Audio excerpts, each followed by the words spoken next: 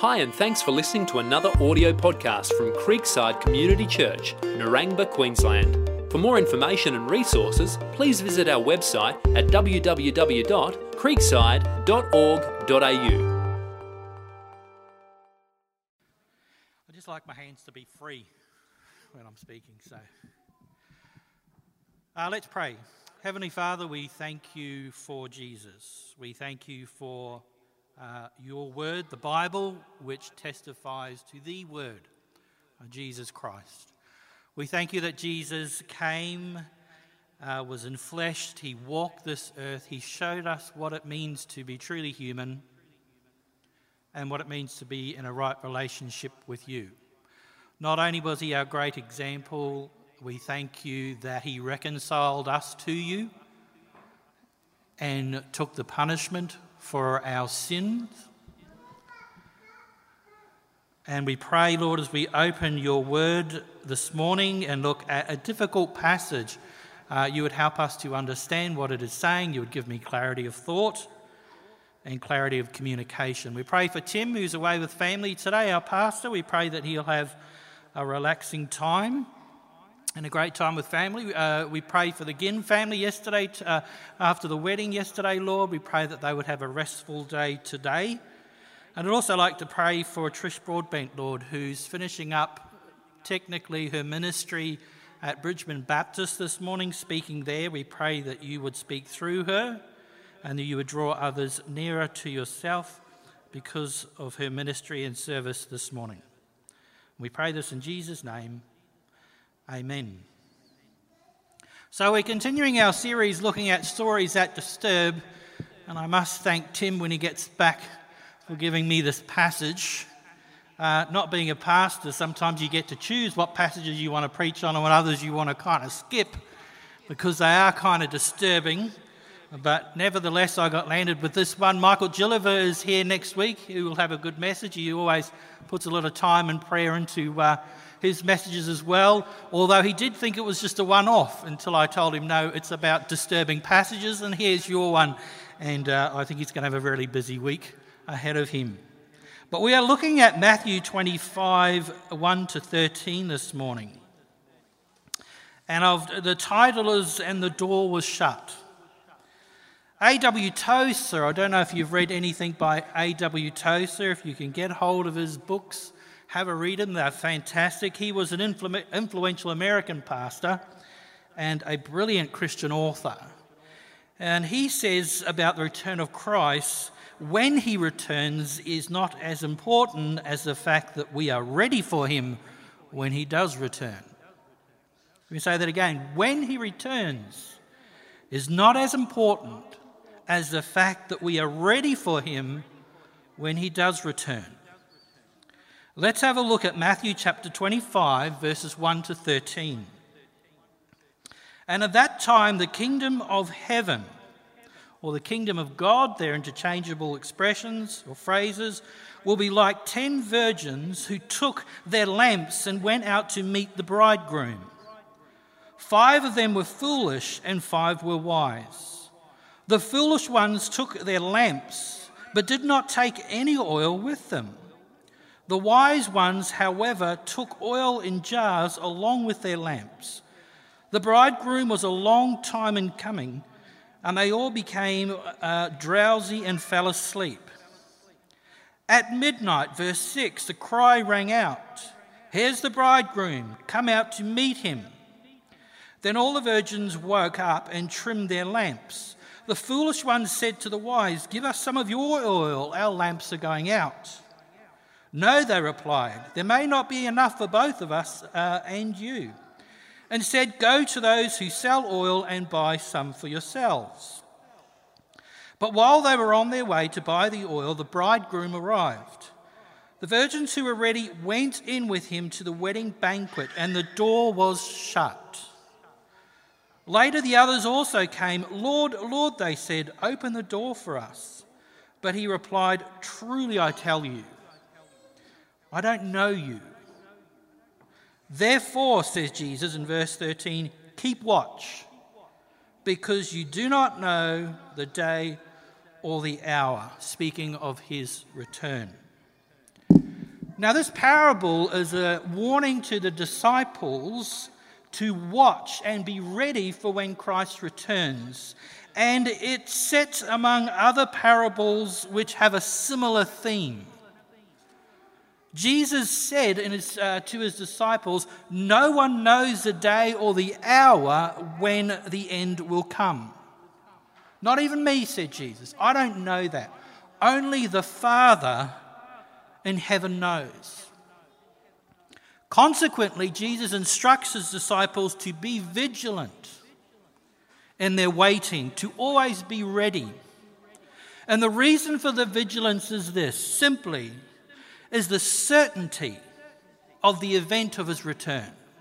Be ready because it's happening, says Jesus. And the uncertainty of the time of its occurrence. In today's text, Jesus uses a typical Jewish wedding to illustrate the necessity of watching and waiting. But we're going to move away from the parable a little bit towards the end, because the parable, I guess, is a platform for what Jesus is trying to say, but there's a much more deeper meaning to it than simply the details of the parable. But first of all, we need to understand something about Jewish marriage customs. A Jewish marriage took place over a long period of time, and there were 3 stages to it. The first, when the couple was still very young, was an engagement, which was usually arranged by the parents. So that was step 1. A few years later, there was a betrothal ceremony held at the bride's house. The couple exchanged vows and the groom gave the bride presents. And this period lasted for about 1 to 2 years. During this time, the bride was said to be betrothed to the man. And then there was the third stage. I told you it was a long period of time. The third stage, the marriage supper. It usually happened at night. The groom and his friends came to the bride's house. She and her friends would then accompany the groom and his mates back to the father's house, or maybe to a large hall in which the marriage ceremony or the feast would take place, and a contract was then signed. And that was the conclusion of the long engagement and marriage process. For the third marriage celebration stage, the groom came from any distance, and there was no saying when he would arrive, day or night. Now, it was true before he arrived, he should have sent someone ahead of him who would tell everybody, he would shout, "Behold, the bridegroom or the groom is coming." But that can still happen at any time. So the bridal party have to be ready to go out and meet him in the streets. And then they accompany him back to usually his parents or to a hall or some place like that. And since he was the supremely honoured guest, to not welcome him when he did arrive was a serious breach of manners. When the bridegroom has arrived, all the guests move to the ceremony and festivities. As I said, usually at the groom's house or at some kind of hall. But then the door, once all the guests were in, the door was shut. It was closed to latecomers or uninvited guests. In the parable, there are 10 virgins awaiting the arrival of the groom. Now, the translation for the Greek word there can just mean maidens. It simply probably means no more than they were young, unmarried women, friends either of the bride or the groom. And typically they would have lamps that would light the way at night in case the groom arrived then. And the lamps were rags soaked in oil, but the oil needed to be replenished. So you should have had a jar of oil, extra oil there with you. 5 of the women were wise and were prepared, no matter when the groom arrived. 5 were foolish and let their oil run down and were caught unprepared. They turned to the others, "Give us some of yours." "No, you need to go and find some." The person selling oil, you come in the middle of the night, people knocking on your doors looking for oil, it might have been a common thing. Now I thought at that point, are these ladies being selfish? Why didn't they share some of their oil with those who didn't have any? Should they have been kinder to those without and shared what they had? But the impression we get from the passage is that there's not actually enough. And so it would have been silly to exclude, for them to share their oil and then everyone ends up being excluded from the feast because everyone has to go and find extra oil. And so those without go and search for more oil. And while they sought to remedy their dilemma, the door was shut. The groom arrives, the ceremony begins, the door is closed. And sometime later they come up to the ceremony. Sir, sir, they say, using a form of address, open up for us. And far from opening as requested, the groom utters the words that make it clear that they will firmly be excluded from this party. In response, the groom says, truly I tell you. Truly I tell you. Whenever we see those words, it's a solemn beginning and emphasizes that what follows is extremely important. Truly I tell you. And then he gives us the key statement, verse 12, I don't know you. I don't know you. And in verse 13, Jesus hammers home the lesson, watch therefore, because you know neither the day nor the hour the kingdom and all its fullness will arrive. Although we enjoy aspects of God's kingdom or the kingdom of heaven now, in terms of God's reign in our hearts and in the reign in the church or sovereignty over the church in a corporate sense, there is a point in time where the kingdom of God or the kingdom of heaven will come in all its fullness, a consummation of God's work, and it'll be accomplished here on earth. So keep watch, said Jesus. Having read this parable, we could argue that it's pretty cruel. Young ladies who seem to be invited guests are left out. But it relates really to an incident, I guess, which must have been commonplace in Jesus' time and which simply reflects everyday life and customs of the people among whom he lived and taught. So what's this parable all about? Like so many of Jesus' parables, there's kind of a local, immediate application, and then there is a wider, universal meaning to it. The more local or immediate application, from what I've read through the commentaries and some of the best scholars around on the Gospel of Matthew, some actually understand this parable to be about the nation of Israel or the Jews. And they're saying that this is directed against the Jews. They were the chosen people. Their whole history should have been preparation for the coming of the Son of God. They ought to have been prepared for him when he finally arrived. Instead, only a few received him. And these few, I guess, are illustrated by the 5 who are prepared. Now, those who hold to this application or this interpretation do so because the church in Paul's writings is referred to as the bride, right? And so people think, I think it actually relates then to something else, and perhaps it's relating to Israel. And throughout the Old Testament, particularly the end of the Old Testament, you see that Israel is kind of divided in two.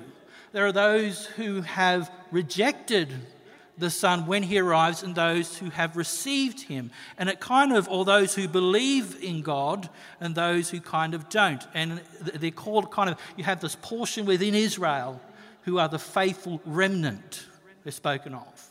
And some people think, well, I think this refers, the virgins or the young ladies actually refers to Israel, where there are a few people who have accepted Jesus, and there are those who haven't, and those who haven't have been, even though they are the chosen nation, will be left out in the end. They will be shut out. So some say it's a dramatic form of the tragedy and adverse consequence of a chosen nation's rejection of Jesus. And many will be shut out of the kingdom.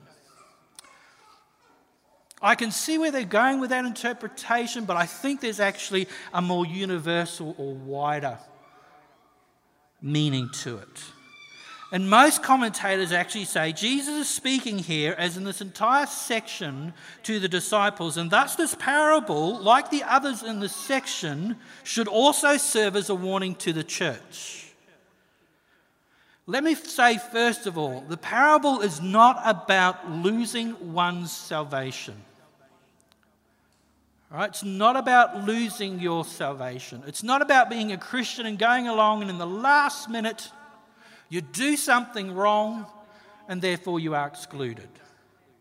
This text is not to create uncertainty and doubt in the heart of a Christian. It's not seeking to rob you of your assurance that you have in Jesus Christ.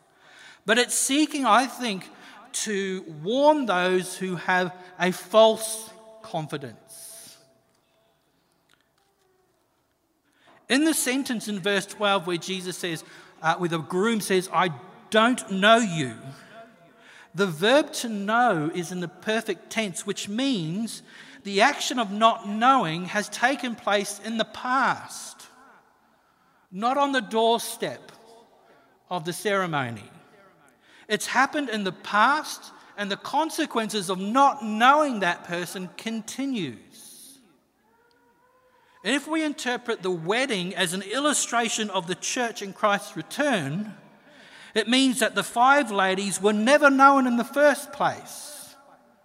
We would say they never were saved in the first place, to somehow lose their salvation or their place at the wedding feast. Note that they knock on the door and say, Lord, Lord. The phraseology there is very similar to last week's parable in Matthew chapter 7, verse 21, where Jesus responds, not everyone who says to me, Lord, Lord, will enter the kingdom of heaven. That's scary. That's scary. That's the jolting verse for me. I will tell them plainly, I never knew you. If we think that verse applies here as well, which I think it does, then he never knew them, so they were never saved to begin with. They were never on the guest list, so to speak.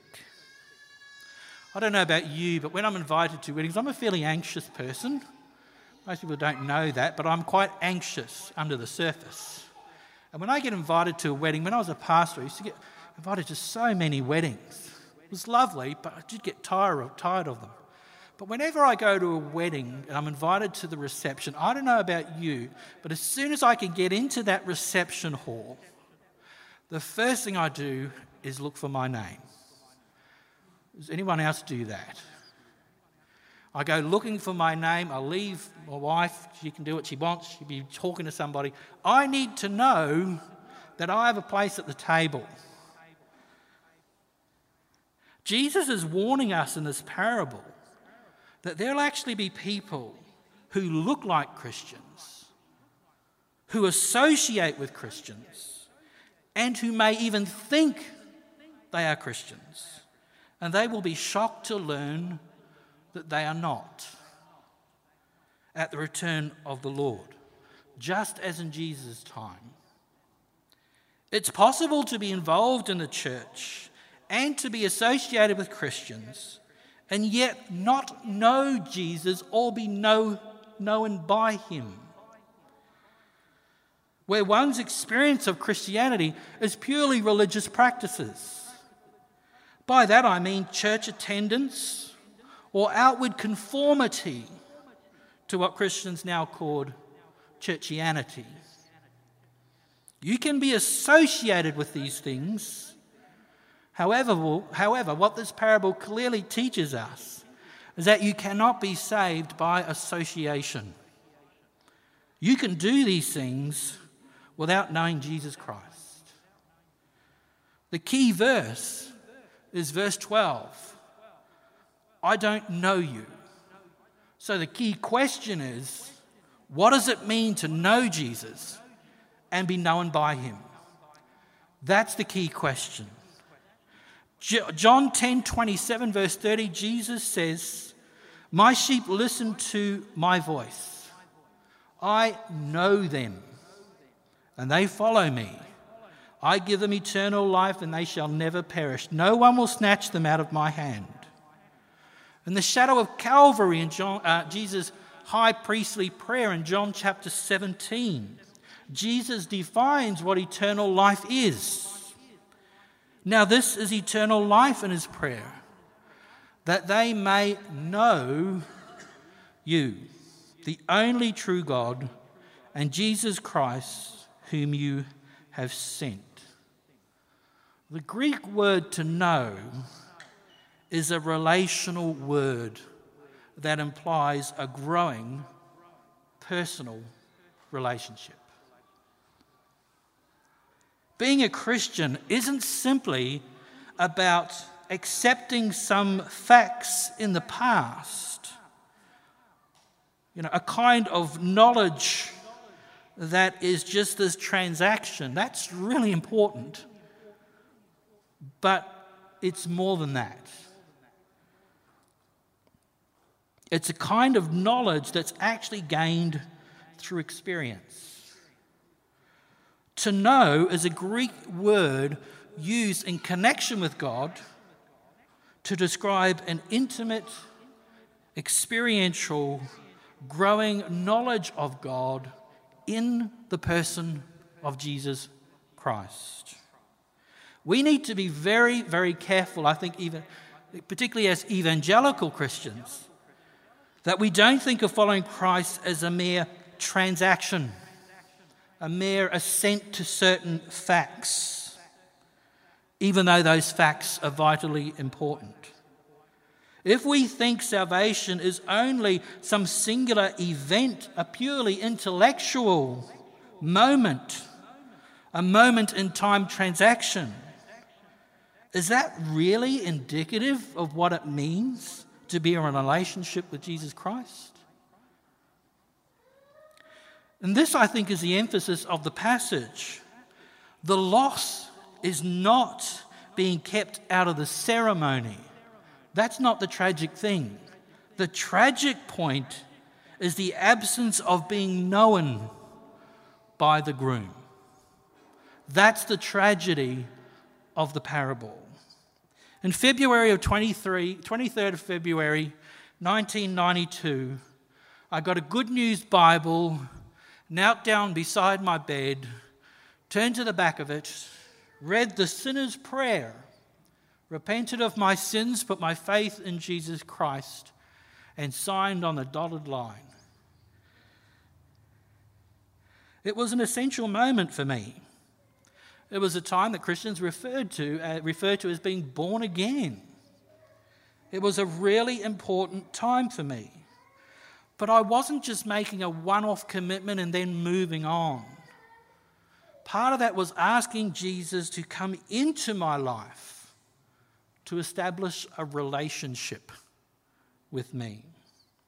There's a moment in time where all believers walk through that gate for the first time. And that is probably the best moment in your life. But there's a path beyond the gate. A path disciples take, a path that not only of challenges, but we know because Jesus said is hard, for some is even persecution. But a path of knowing, a path of increasing intimate knowledge, of sheep knowing their shepherd's voice and following him along the path. Eternal life, says Jesus, is to know God, That's what it's about. That's what true life is supposed to be, in relationship with God, here and into eternity. It is about a growing, intimate, experiential knowledge that will stretch on forever. Always learning, always more to learn. And this personal relationship with Jesus will manifest itself in every aspect of our lives. We see this connection in Titus chapter 2, verses 11 to 14. Listen to what it says. For the grace of God that brings salvation has appeared to all men. It teaches us to say no to ungodliness and worldly passions and to live self-controlled, upright and godly lives in this present age while we wait for the blessed hope. What is the blessed hope? The glorious appearing of our great God and Saviour, Jesus Christ, who gave himself for us to redeem us from all wickedness and to purify for himself a people that are his very own. To varying degrees throughout your life as a Christian, but in a real sense, you should see the presence of these kinds of things, an overwhelming gratitude for the forgiveness we have in Christ, a desire to know him more and to know him personally. We should see the fruit of the Spirit given in Galatians chapter 5 beginning to be demonstrated in our life, particularly love. We should see a desire to imitate Jesus' life and to imitate and live his values. We should see a confidence and desire to freely share that good news with others, not because we want something from them, but we want them to have the gift that we've been given. And we should also see a consistent looking for his coming. I'm looking forward to his arrival. And all this other rubbish that's intermingled with beauty is done away with and the beauty shines through. That's what I'm looking forward to. And some of those things, as I said, you'll see in your life to varying degrees at varying times. But those kinds of things are very personal. They're not borrowed. Just like the parable lays down that there are certain things which cannot be borrowed. The oil could not be borrowed in the moment of necessity. And a saving, relational faith cannot be borrowed, inherited, or willed to somebody else. Be ready for Christ's return ultimately involves one thing, and that is a saving personal relationship with Jesus Christ. It's about being born again, entering the gate, and continuing that relationship. And all other Christian activities should flow from this. I don't know if I've used this illustration before, but I'm going to use it again because I love this illustration. There's an old story about a priest who was celebrating his 50th anniversary for his ordination. And he actually invited his good friend, a famous actor, Richard Burton, to come and to recite his favourite psalm, Psalm 23, "The Lord is my shepherd." And Richard Burton, the actor, said, "I'll agree to do this on one condition. You recite it too, after me." At the appointed time, Richard Burton, he's old now, I don't know if he's even still alive, but anyway, he stood and he proclaimed the popular psalm with such oracle skills and mastery that the congregation immediately applauded. And then this humble pastor stood up and began to recite from the heart this beloved psalm. And after he had finished his not nearly so professional recitation, the congregation was silent. They were in awe. And there were tears rolling down people's faces. Someone in the front pew with Richard Burton leaned over and asked him, "Why did people loudly applaud you, and yet when he said it, they were silently moved by the pastor?" And Burton replied, "Well, that's easy. I know the psalm, but he knows the shepherd. I know the psalm, but he knows the shepherd." The question is, do you know the shepherd? Do you know the shepherd? Philippians 3:8, and I'll finish with this verse. Paul says, "Indeed, I count everything a loss because of the surpassing worth, infinite value, surpassing excellence of knowing Jesus Christ, my Lord." Yes, there are wonderful things in life. There are valuable things in this life. But in comparison to knowing Jesus Christ, they are all insignificant. Let's pray. Heavenly Father, Lord Jesus Christ, thank you that we can know you personally. Thank you that we can go through this life having you beside us as a comforter, a counsellor, a friend, a saviour, and a king. For those of us here, Lord, who don't have that personal connection, I pray your Holy Spirit would speak into their hearts and lives today. And Lord, help us as Christians to put effort into time into making that relationship all that it can be. And we pray this in Jesus' name. Amen.